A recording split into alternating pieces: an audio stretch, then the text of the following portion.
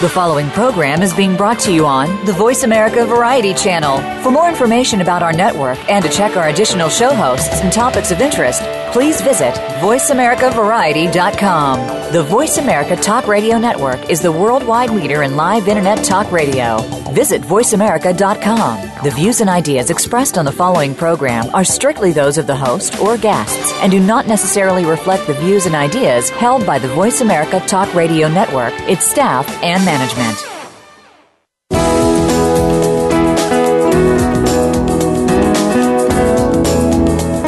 Welcome to Getting In, a college coach conversation, hosted by Elizabeth Heaton. There are so many challenges involved in the college process, including choosing the right college, planning a payment strategy, creating a high school plan, and much more. The team of experts from College Coach are here to help you find some, if not all, of the answers you need. Now, here is your host, Elizabeth Heaton. Welcome, everyone, to today's episode of Getting In, a College Coach Conversation. It's Thursday, March 17th. My name is Ian Fisher. Today marks the start of yet another year of March Madness. Of course, to most, March Madness is shorthand for the annual NCAA basketball tournament. But for many of our listeners, March Madness might be a title more aptly applied to the period of waiting to hear admissions decisions from the schools to which you've applied. This is one of the toughest times of year for seniors, and I want to encourage you to hang in there. Everything will be clear in a few short weeks. Today's show, we're going to be covering a range of topics. We'll be discussing the process of appealing financial aid awards with finance expert Michelle Clifton, and I'll be catching up with one of my former students about his first year at Brown. He's a freshman there right now. But first, I'd like to talk about something that made waves in the world of college admissions at the end of January, the Turning the Tide report from the Harvard Graduate School of Education. Now, this is a report on the current state of college admissions, including criteria that schools use to evaluate students, and it was endorsed by admissions deans and directors at institutions from all over the country at various levels of selectivity, including the most selective institutions. For today's discussion, I'm actually going to welcome two of my colleagues. Elise Krantz is a frequent guest and former senior admissions officer at Bennington and Barnard. Hey, Elise. Hi there. And Beth Heaton, who you should all know quite well by now, is a former senior admissions officer at Penn. Glad to have you both. Hi. Hi, Ian. It's fun to join on this side of the desk, as it were. Great to have you as a guest. And as I said before the show, you're off hosting duty today. So let's dive right into the report. The full title is Turning the Tide, Inspiring Concern for Others and the Common Good Through College Admissions. Elise, I'd like to start with you. Can you just sort of point out what you think are some of the central points of this report? Sure. So the report it comes from, as you mentioned, through the Harvard Graduate School of Education, and they're really trying to make recommendations that will help students in high school, the high schools themselves and colleges, create students who share an interest in their communities, who are curious about helping others, and who are looking out of their comfort zone to really engage with those who may be different from themselves. So the three overarching recommendations from the report are that students try to engage more in community service. That's the first. The second is that students try to access others from a diverse background, whether it's economic diversity or racial diversity, that students are trying to ethically engage with people who are different from themselves. And the final overarching recommendation is that colleges and high schools try to reduce the pressure that students are feeling in high school and to help students maybe who have limited resources really compete against those students who are coming from more savvy backgrounds. Right. So there, three basic ideas there, and the ideas go, as you said, to three different audiences. I think, the families initially, when they see this kind of thing, I think they see it as a positive sort of piece of advice. Colleges, I wonder sort of to what degree this is new content for colleges. Beth, when you were looking at this report, do you feel like you were seeing things that went against the grain of what you were looking for when you were reading applications for Penn, or is this sort of consistent with some of the things that were important to you as an admissions officer?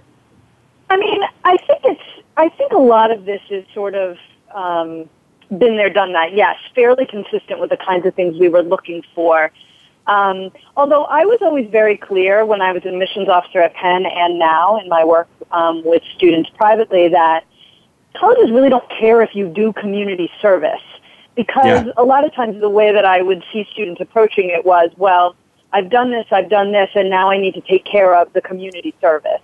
And the reason I always said colleges don't care is because what really we mostly cared about was that students had some things that they were interested in and that they were pursuing those interests. And if those interests took them out into the community to do some things in the community related to their interests, that was great. But the idea that you should somehow just make sure that you had your 50 community service hours just was kind of a really a backwards way of looking at it. And I do think this report really, for me, was a little bit like, well, no, duh, of course. That's exactly what we've always encouraged students to be doing. And yet, so when you say colleges don't care about community service, that resonates with me. About a year and a half ago, I think I wrote a blog post for our College Coach blog that literally colleges don't. To look at this particular report, there seems to be some extra emphasis placed on service above and beyond the conversation. For me, that seemed to be a major difference in what we were hearing here versus what colleges typically talk about. And Elise, you had sort of described some of the value of community service when we did a recent exchange on our blog about this report. Do you think that this changes the role of community service in the high school experience, or are you more in agreement with what Beth is saying about, just get involved in some way or another that shows your sort of excitement and commitment?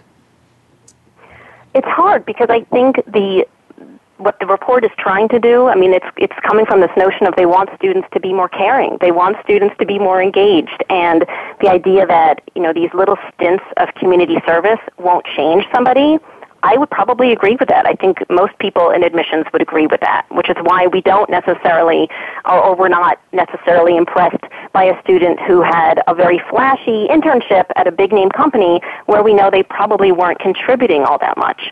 So by the report specifically advising students to get what they call authentically and meaningfully engaged in their communities to serve the greater good.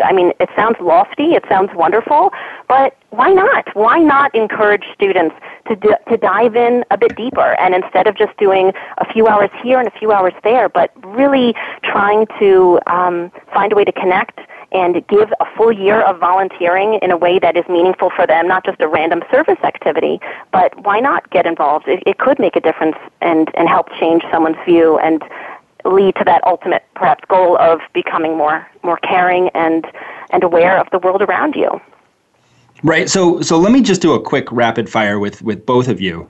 Tell me whether you agree or disagree with these three basic recommendations. And I have a feeling about how this is going to go. But the first is that students should engage with service or community meaningfully. Agree or disagree?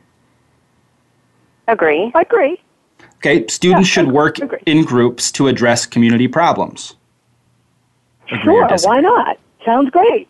Sounds great, right? I don't think it needs to be forced in that way, but if the student does better individually, I'm fine with that too. But yes, group work is beneficial probably for some.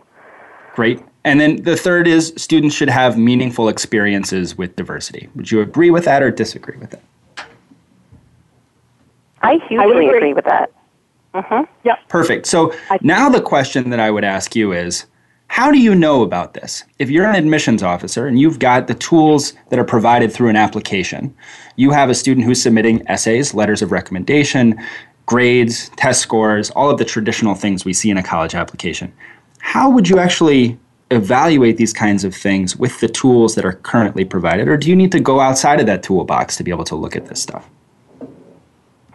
Either of you can go ahead and answer that. I'll jump in. I think it's a really good question, and what I fear may end up happening is, one of the things I used to say when I was talking to people who were interested in Penn and talking about the essays and the things to think about writing was that maybe they shouldn't write about community service because they were writing about what they thought we wanted to hear about rather than, just telling us something important about who they were. And so my big fear is that they're now going to go even further to that side and say, oh, well, I want to write about this because they care about me as a caring person. I think the tools they have could potentially suss that out, but, I would argue that how can anyone really say? You almost need to be inside someone's head to say if they are truly engaged in these things. And, it raises so many questions for me about how do the students find these opportunities, and if they're created for them, is that any different than signing up to go build houses in Costa Rica? I mean, I sort of land on, I think these ideas are wonderful. It would be great if students actually acted on them, but I don't know that there is a tool that exists that helps you adequately and accurately assess how well they've achieved at this level. Yeah, right. Lise, go ahead. Yeah. I agree that the essay likely will be a big part of it for colleges that want to take this advice. In a press release that was issued by the Harvard Graduate School of Education, they mentioned how Yale has already decided that they will be adding a new supplement or maybe swapping one out of one of their old ones, but they will be specifically asking students to reflect on their contributions to family or community or the public good. So the essay is a place where this could be sussed out. The student's resume would be a place to see what level of engagement a student has. But I wonder if the notion of a peer recommendation might be a way for colleges that don't already employ that tool for them to figure out really who is the student outside of their school context. So if a student has done some really interesting service work, this would be the opportunity for them to not feel like they're adding on another supplemental letter that nobody wants to read. But if a college is saying we really would like to see a letter of recommendation from a peer or an adult member of your community, which I guess technically wouldn't be a peer, but a supplemental letter in that form, if it were encouraged, that could be a great way to get a sense for how the student has engaged meaningfully. So do you think that means then that students are going to be, we can talk a little bit about whether this report has any traction, whether it's going to inspire any real changes. I mean, you mentioned sort of the Yale essay prompt, Elise. We can talk about that a little bit later.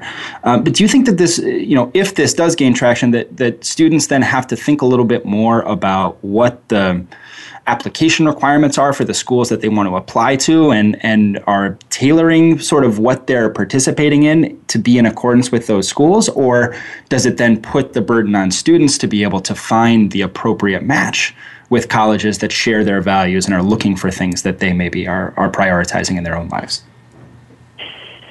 Well, one thing that drove me a little to distraction when I was reading through this report is there are a number of times where they reference in the report how many students try to game, and they put, game in parentheses, or not in parentheses, in quotes, the system. I'm putting it in quotes. I can't remember if they did.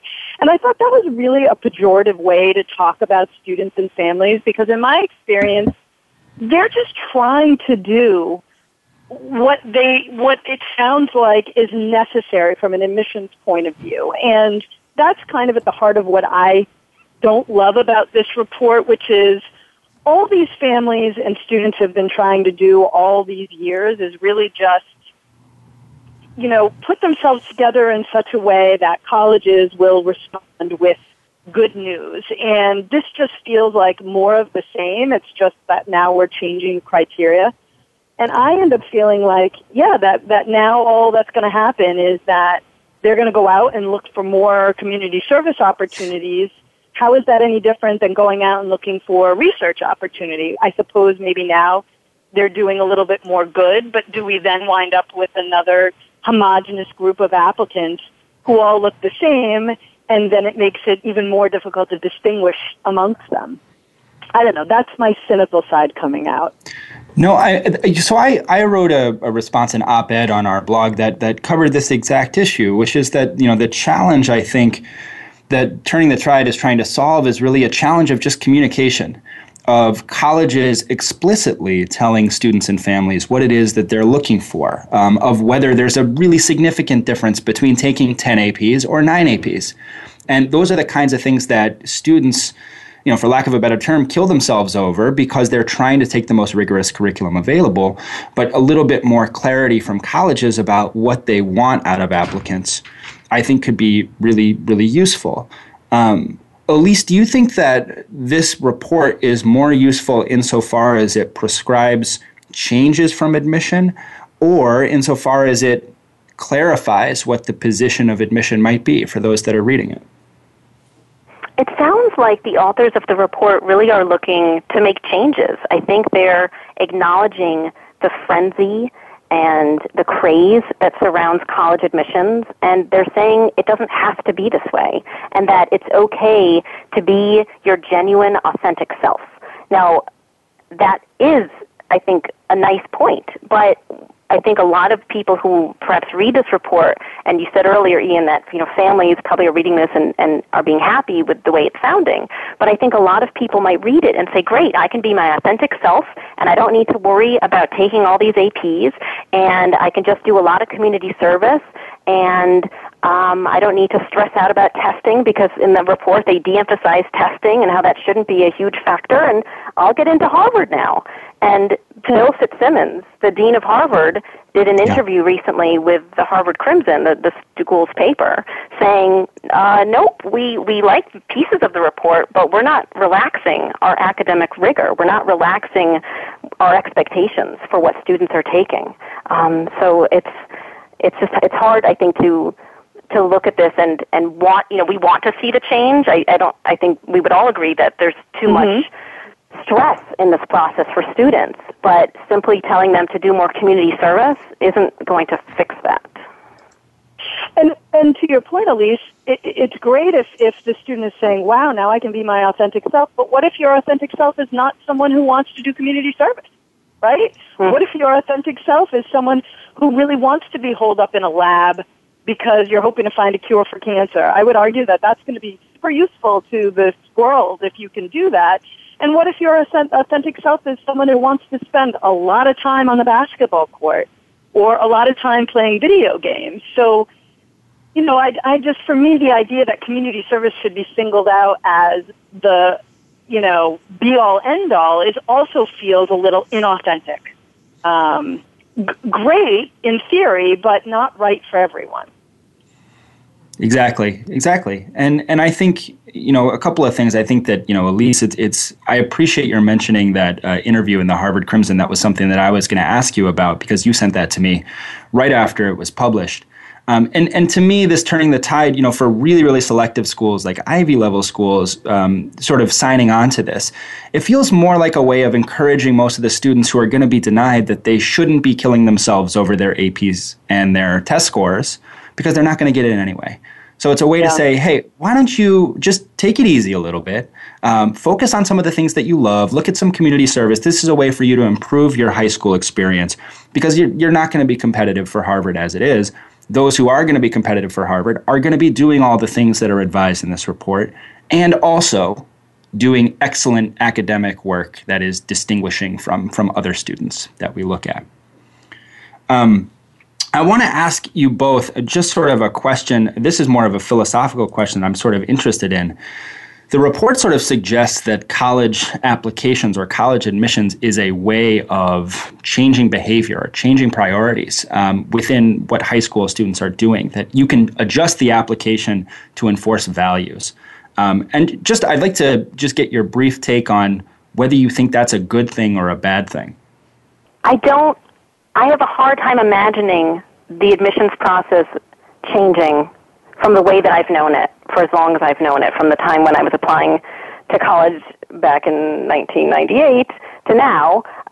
It feels like even if the application changes, maybe it's because they're trying to draw out different characteristics in students. Like I know a few years ago, Tufts made headlines because they were looking for ways to learn about students in unique ways, and they were asking very tailored essay questions to learn about their strengths and their characters and their values, and that could work really well for Tufts. But I have a hard time imagining that colleges admissions, especially at the more selective level, could ever really move away from focusing on what we at College Coach always say are the most important pieces of it, which is your grades and your rigor. How could it ever be more than do you have the ability to succeed? And then beyond that, of course, we want you to be a good person and be involved and contribute, but I have a hard time imagining how those values could really play a major role in admissions moving forward. I have two things that I wanted to say. The first is, when you get beyond the very selective level, so the most selective and then kind of the schools below that, the reality is that just doing some things outside of the classroom is really wonderful, and colleges are excited to see that, and they like to see nice grades, and they have different expectations about what those grades are going to be and what their test scores are going to be. This feels very, at some level, elitist to me, this whole kind of turning the tide thing, and the people who probably are going to pay the closest attention are the ones who are going to be looking at some of those most selective schools.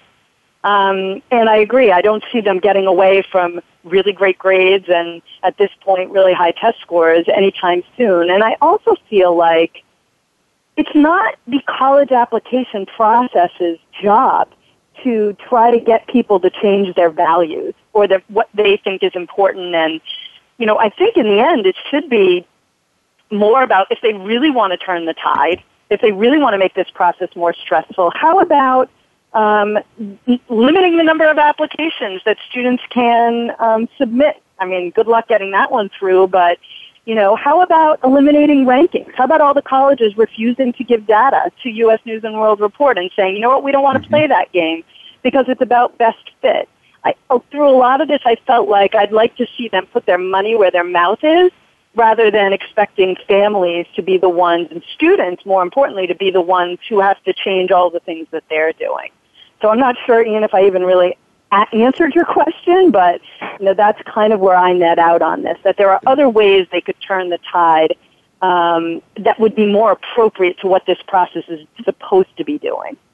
Yeah. I think there are really great points to be had in everything that both of you are saying, and I wish we had a little bit more time to unpack more about this report, and especially to talk about, some of the things that are good takeaways for families to think about with respect to concepts like overcoaching and challenging themselves past the point of what they feel comfortable with. And I think, Beth will probably just have to do this as a segment on a show coming up in the next couple of weeks.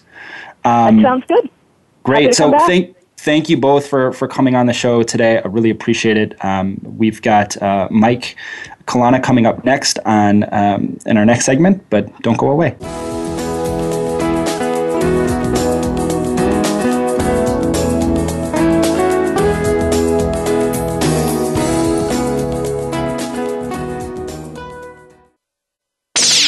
The Internet's #1 talk station. #1 talk station.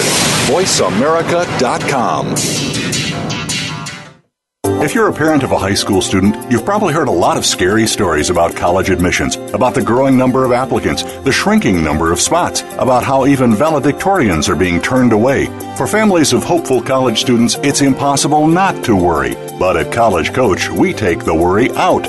Our advisors are former senior admissions and college finance officers from all over the country, so they can give you advice that nobody else can about what classes to take, how to prepare for standardized tests, what options are available to pay for college, and most importantly, what admissions officers are looking for when they read an application. We've got more than 15 years of experience and a track record that's helped every single student get into college, most into their top choice schools. So make the decision to come work with College Coach and start your child down the road to the decision that really matters, the one in the envelope that says yes. Visit www.getintocollege.com/getting-in.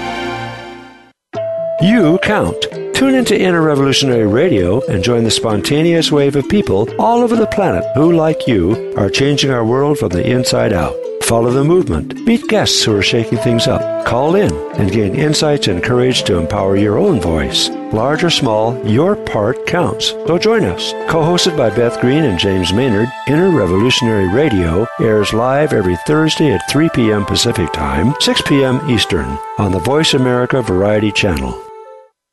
Streaming live. The leader in Internet talk radio. VoiceAmerica.com.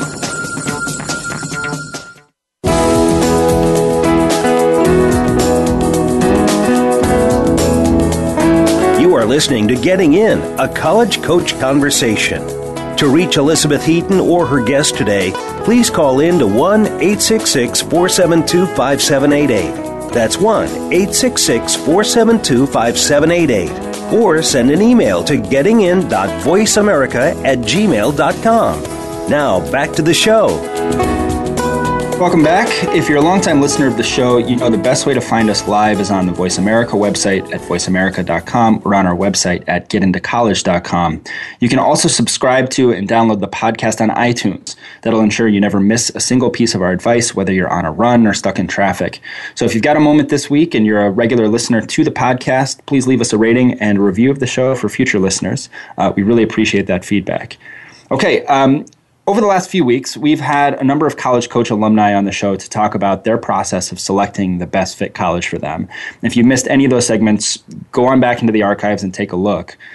Today, we continue that series with Michael Kalana, a current freshman at Brown and a former student of mine. Welcome to the show, Mike.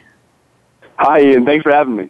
It's great to have you. I want to talk all about your experience at Brown, how you're liking your time there as much as we can, but I want to backtrack a little first and focus on your experience sort of researching colleges. I think you and I started working together late spring of your junior year.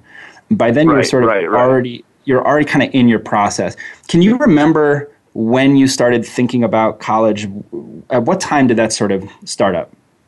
College started to really be important to me around the middle of junior year when people started taking their SATs and ACTs. I remember that was the time when I started to really feel pressure from at least everybody around me.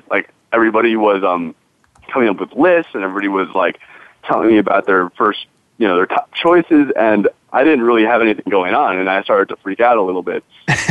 So, okay. So, I'm glad I wasn't there for that. Through that pressure, I think I got encouraged, and I went to my parents and I said, "Look, I think I need to start talking about college." And they were like, "Yep, I think you're right."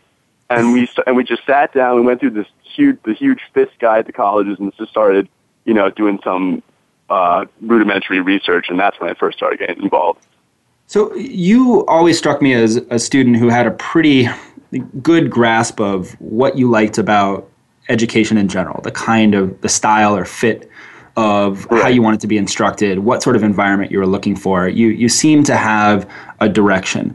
When you were thinking about college abstractly, what were some of the things that you were looking for out of a school?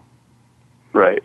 So I think the most important thing for me when I was looking at schools, and this sounds kind of idealistic, and not everybody, is able to have this opportunity, but I wanted to go to a school where I would come out the other end just a more mature and more experienced person, not necessarily, focusing on a career or a major, but just one, but as nice as that would be, but one in which, the most important thing was just a growth as a person and an exposure to a variety of different people and backgrounds, because I came from a very bubble-wrapped town. And I definitely wanted to break out of that. That was the most important thing for me. Interesting. And so some students I'll talk about it can articulate sort of what they're looking for out of the vibe of campus, the people they want to be around. It's an entirely different thing to try and figure out what the campus vibe is once you're there or as you're doing research. Or you can say what you want, but trying to identify it sort of in the wild is difficult. What were things that you were looking for when you were visiting campuses, when you were researching, that were indicators to you that it was the right kind of atmosphere that you wanted?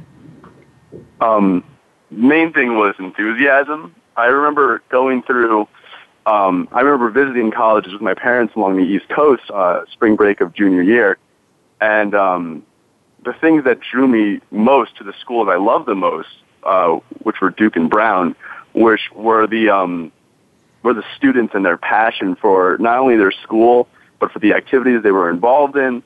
And that really drew me in. Another thing that, especially in educational environment-wise, was this non-cutthroat, non-competitive environment that I really loved. I loved a more collaborative, collective environment, not one in which we were trying to, when we were constantly comparing grades or trying to, sabotage each other, to get to the top.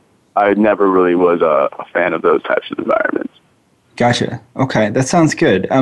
One of the things that we were actually just talking in the last segment about this, and I wanted to get a take from you on this because you're a pretty good student. We could say that. And you had some activities and interests that you were engaged in.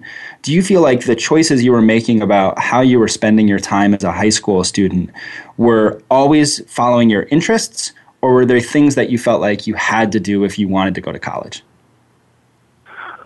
I think there were definitely a lot of activities that, my entire class did the same thing where we all would just throw activities on our resume as resume boosters.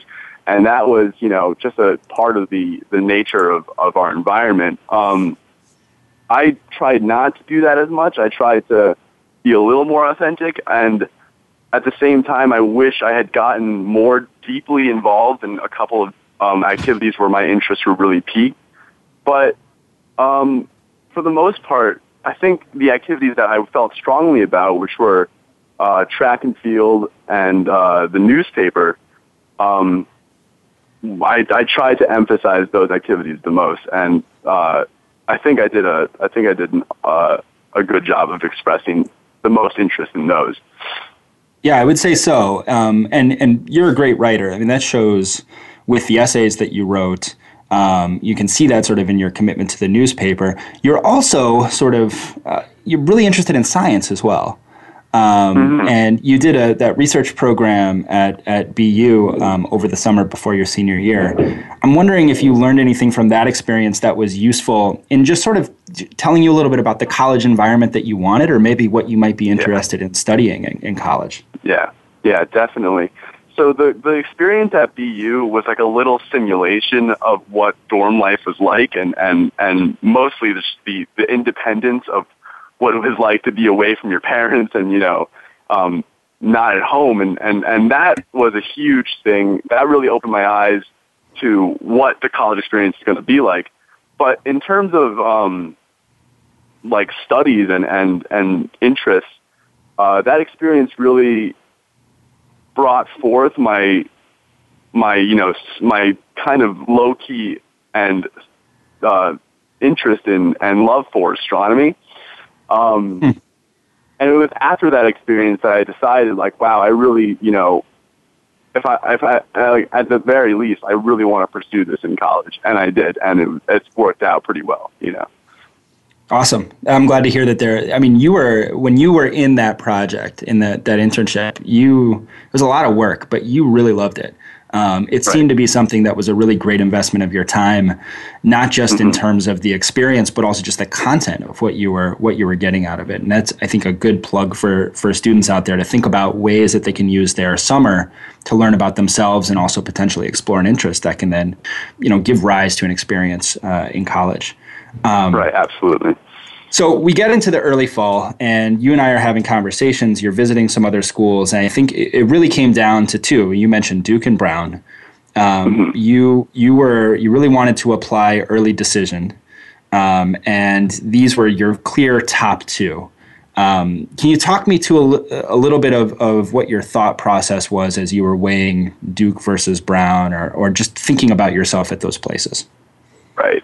So when I first visited Duke, I absolutely fell in love with the campus. It's a beautiful campus. I fell in love with the kids. They all seemed so passionate and enthusiastic, and I love the culture. Even though I'm not so sporty, I love the sports environment and the sense of community that Duke built out of that, and it reminded me a lot of home.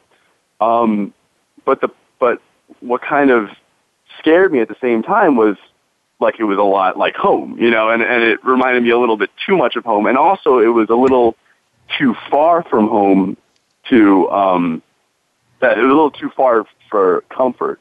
What I loved about Brown was the similar enthusiasm, but at the same time I get this whole range of opinions and people from different backgrounds, people from all over the world. people from, and this approach to education that's less a means to an end and more about developing a sense of who you are and what you enjoy and that's really that was really the dichotomy between Duke and Brown with the approach to education. That was what really made the difference for me. Right, Brown being sort of intrinsic value in educational exploration and Duke being a little bit more utilitarian in understanding education as instrumental in future outcomes. Right. I don't know if when we were working together I tipped my hand at all of where I hoped you would choose. I hope I didn't. One of the conversations that we had was just different versions of yourself, right? So you would have done well at both schools, but thinking about how you might grow in one environment versus another. And so now you're at Brown. You've been there for a semester and a half or so. What's different from what you expected? I think you had a pretty good idea of what Brown was going to be before you went. You sort of hit the nail on the head about the atmosphere there. What's different from what you were expecting? So, like, when I first came into Brown, I was really enthusiastic about the whole open curriculum, and I still am. I think the open curriculum is great, but what I didn't expect when I came in was the huge pressure that it puts on the student to direct. I underestimated the pressure that it would put on the student to direct his basically education path. And making the right decision in my classes, choosing which class to cherry picking and choosing which class to take was something I've never done before and something that I've never had to worry about. In high school, everything was kind of laid out on a path, and I never really had to worry about whether or not I was taking the right class, a class that was conducive to developing a better sense of self. But now I realize that that these decisions kind of carry a lot of weight, and that's definitely been a little unexpected. But it's also helped push me, and I feel a little more mature and cautious in my decision making when it comes to education and the classes I want to take. But it's ultimately been a very rewarding experience. Yeah. Awesome. That's exactly something that I tell students when they're interested in Brown is that the open curriculum sounds like freedom, but what it just does is it puts the responsibility on you as a student to choose what you're going to take rather than a core curriculum, which is sort of set for you to take.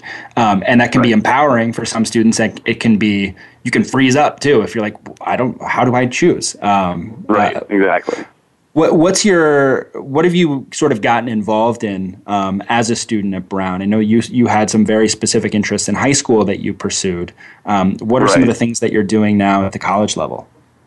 So one of the things I really wanted to pursue that I never really got a chance to do in high school was my interest in movies and filmmaking, and I got involved pretty early on in Brown Motion Pictures, which is this club that gets funded and produces about 4 short films a semester. So last semester I worked on a short film called Circles, and even though I was just a crew member, I wasn't a director or screenwriter, I was just a crew member, I learned a lot about the filmmaking process, and I actually had a really great time. It was really, really great.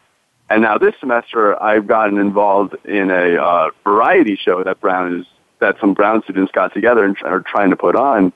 A more like SNL live show type show. Cool. And that at the same time has posed has posed different challenges, but it's overall been a really fun experience, and it's given me opportunities to explore parts of myself that I never really felt like I had a chance to in high school. That's great. I'm glad it sounds like you're really having a good time. One final question I want to ask you. Most students make their decision in April or just before May 1st. You decided by applying ED. And I'm curious, when you heard back from Brown, between when you knew you got in and starting there, did you feel any kind of regret that you wish you'd seen other applications go in and had other options, or did you feel totally secure in that choice? I mean, like, of course I was a little bit curious. I wondered, and it kind of didn't let me imagine myself as much in other schools. Mm-hmm. But at the same time, I think that curiosity was definitely overcome by this sense of relief, and I think the main thing that I felt, and then watching my peers, get stressed and anxious it made me feel a little more relieved, that I didn't have to go through this process. I think ED, if a student wants to go ED, and is considering it, they should definitely go for it, because it pays off, and it takes the stress off of the back end of senior year a lot if it works out. Great. And it takes the stress out of the college counselor, too. I mean, it was great that you were in and we didn't have to work on any more applications. Right. So that was terrific. Although I miss reading your essays. You're a terrific writer. But anyway, it's great to hear from you, Mike. It was really a pleasure to talk to you, and it was a great pleasure to work with you last year. And good luck with the rest of your freshman year in Brown and going forward. Great. Thanks so much, Ian. All right, that's it for the second segment of the show. We're going to talk about financial aid appeals when we come back, so don't go away.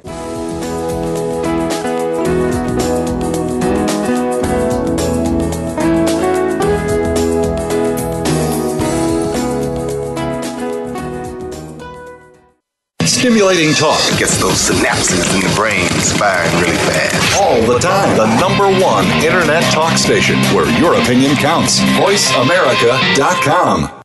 If you're a parent of a high school student, you've probably heard a lot of scary stories about college admissions, about the growing number of applicants, the shrinking number of spots, about how even valedictorians are being turned away.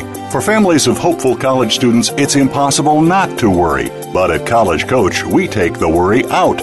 Our advisors are former senior admissions and college finance officers from all over the country, so they can give you advice that nobody else can about what classes to take, how to prepare for standardized tests, what options are available to pay for college, and most importantly, what admissions officers are looking for when they read an application. We've got more than 15 years of experience and a track record that's helped every single student get into college, most into their top choice schools. So make the decision to come work with College Coach and start your child down the road to the decision that really matters, the one in the envelope that says yes. Visit www.getintocollege.com/getting-in. Have you checked out Teen Wealth Radio? It's a show for teens, their parents, and educators. Hosted by Brandy England. Along with regular weekly contributors, Teen Wealth Radio will cover the topics that teens need to talk about. Plus, we discuss a book of the week and a movie of the week. And each show will offer a challenge to our teen listeners that they can share on our private Facebook group page. Be sure to tune in to Teen Wealth Radio, live every Thursday at 8 p.m. Eastern Time, 5 p.m. Pacific on Voice America Variety. The Internet's number one talk station. Number one talk station. VoiceAmerica.com.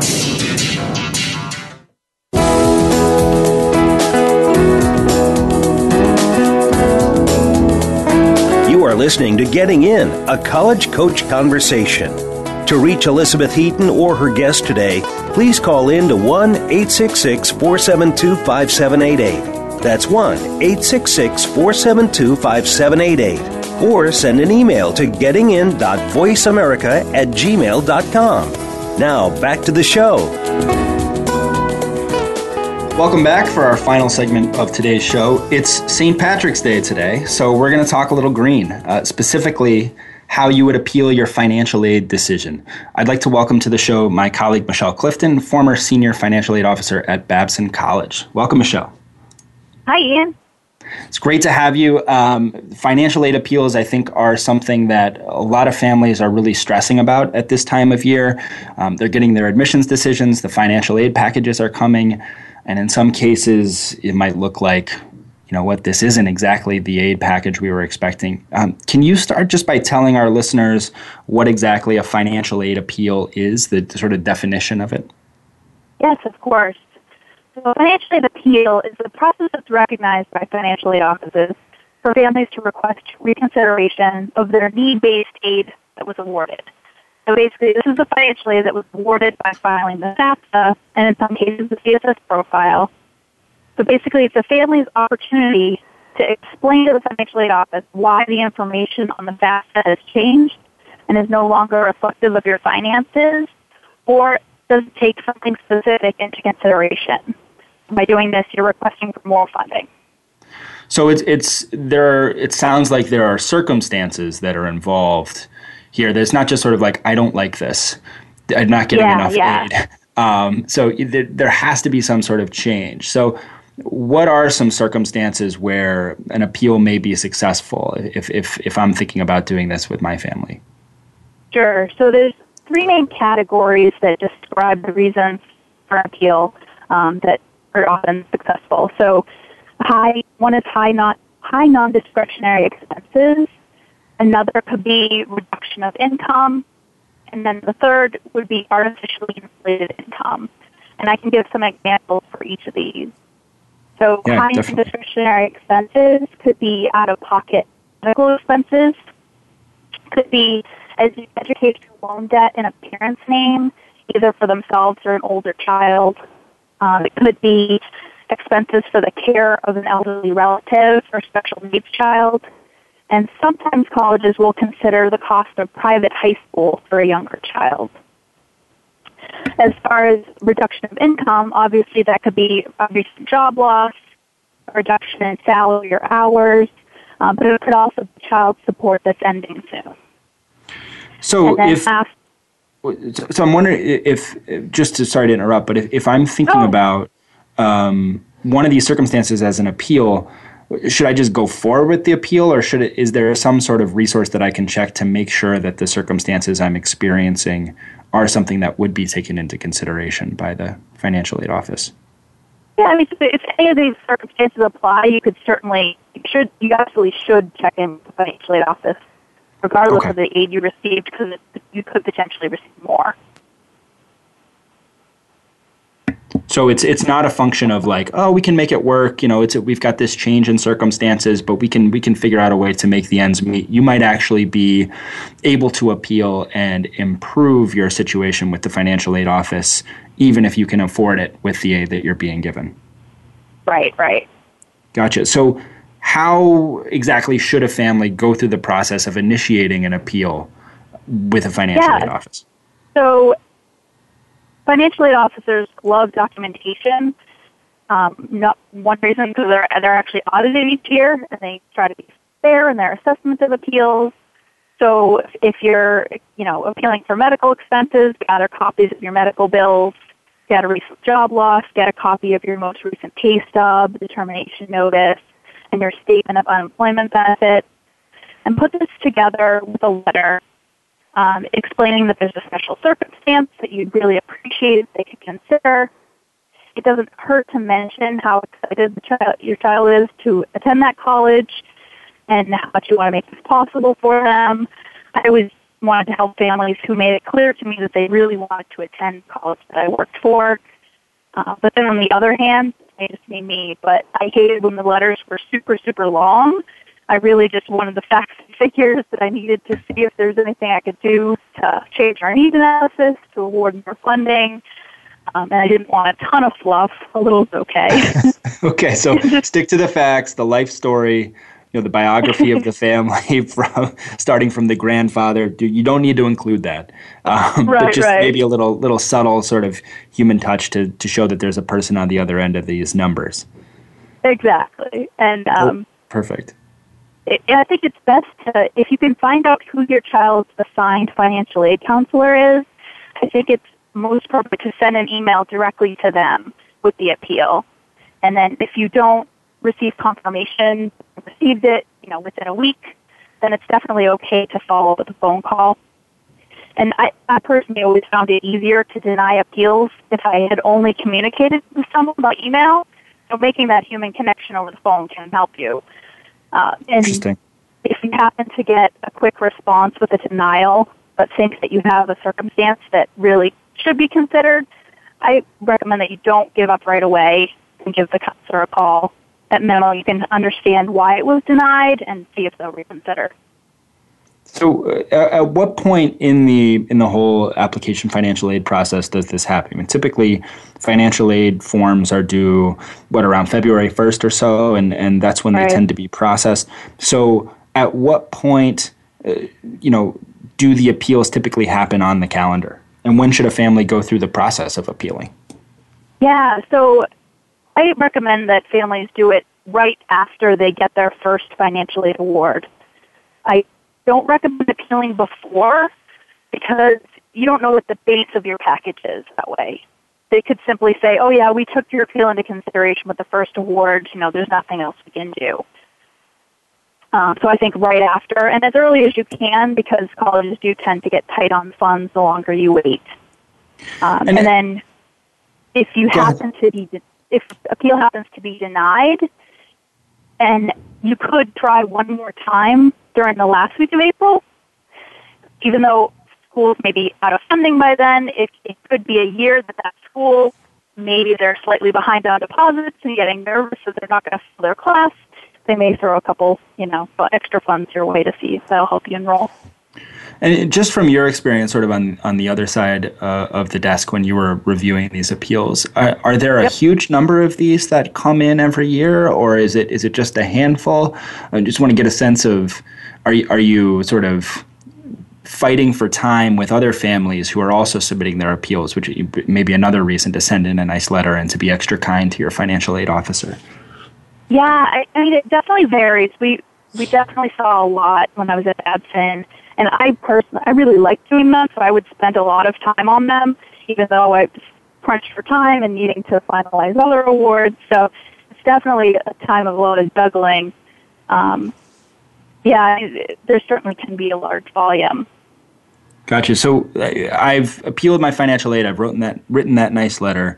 I've placed a phone call. And let's say I received a $5,000 increase. I got a little bit more need-based aid. What are the questions I should be asking? Should I just be happy and pack it up and walk away, or do I need to follow up in any way on top of that $5,000 increase? That's a great question. After you say thank you, definitely ask if those funds are one-time or renewable, and find out if there are situations where they will renew the funds in future years and what they are and what those are. And I actually do say that from experience, because when I was at Babson, we would have certain need-based grants that we would award one time from an appeal, and other times we would really commit to that for 4 years. And then also, when I worked with my younger sister while she was applying to college a few years ago, I had her appeal, and she ended up with a $4,000 grant increase. However, I didn't realize until I was looking at her tuition bill senior year that they never renewed her grant, which I had assumed they would because her circumstances weren't changing. And to my sister's credit, she was more independent, applying for financial aid after the first year and, didn't need me as much. If I had known that, I absolutely would have had her appeal again. So she potentially lost out on $12,000 if they were willing to renew that $4,000 each year. So an appeal is actually something we always talk about it on the show in the timeline of a high school student applying for financial aid, but appeals can happen as a freshman, sophomore, junior at college. Is that something that families should also be aware of? Yeah, that's true. Anytime there's a change in circumstance, absolutely reach out to the financial aid office. Great. So let me say, I'm out there, sort of listening to this show, and it sounds like I've got a good grasp on, what the appeal looks like, what I should be doing. Is this something that I should just automatically do if my child is receiving any need-based financial aid? Should all families appeal to see if they can get more money, or is there some sort of a drawback to that? Yeah, I mean, unfortunately, not necessarily.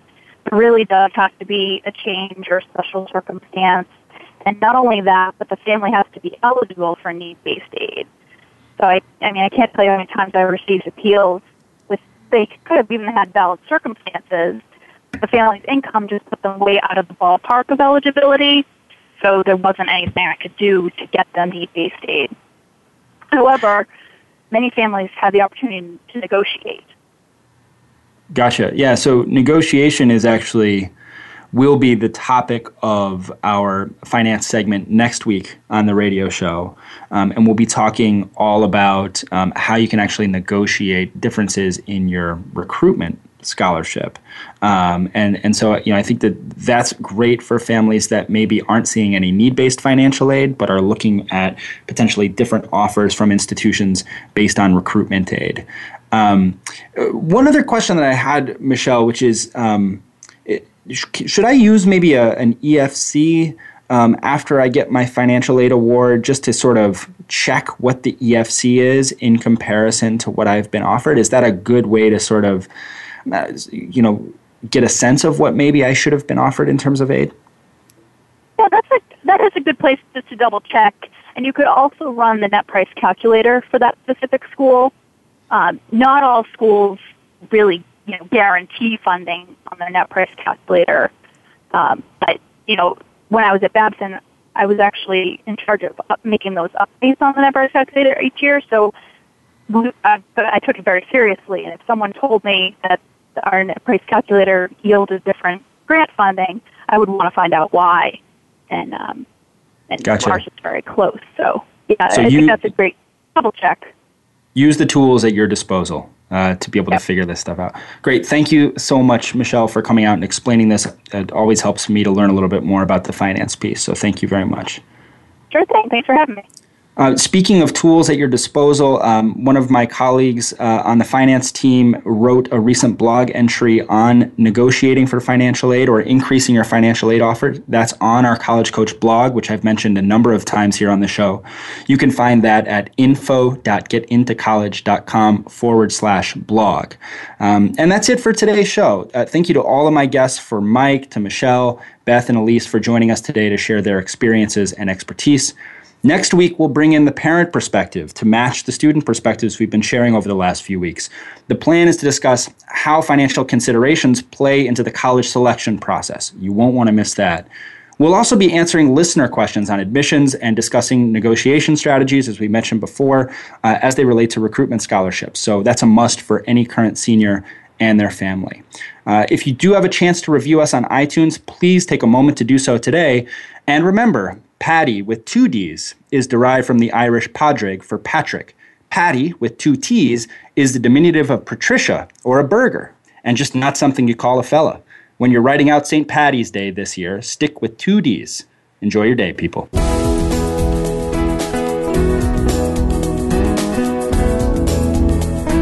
Thank you for tuning in to Getting In, a College Coach Conversation, hosted by Elizabeth Heaton. Please join us again next Thursday at 1 p.m. Pacific Time, 4 p.m. Eastern Time on the Voice America Variety Channel. Have a good week.